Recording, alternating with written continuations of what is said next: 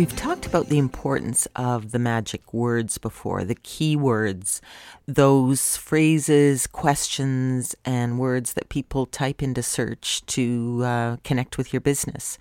And what happens is they type it into the browser. Your website has that information on it. Google matches it, and they find you easily. But how do you find those magic words? One cool way to really nail it is to look at your customer feedback. Now, this can be the reviews on TripAdvisor, emails you get anytime a customer sends you feedback in writing. You should save it in a document somewhere. And then use a tool called Word Cloud Generator.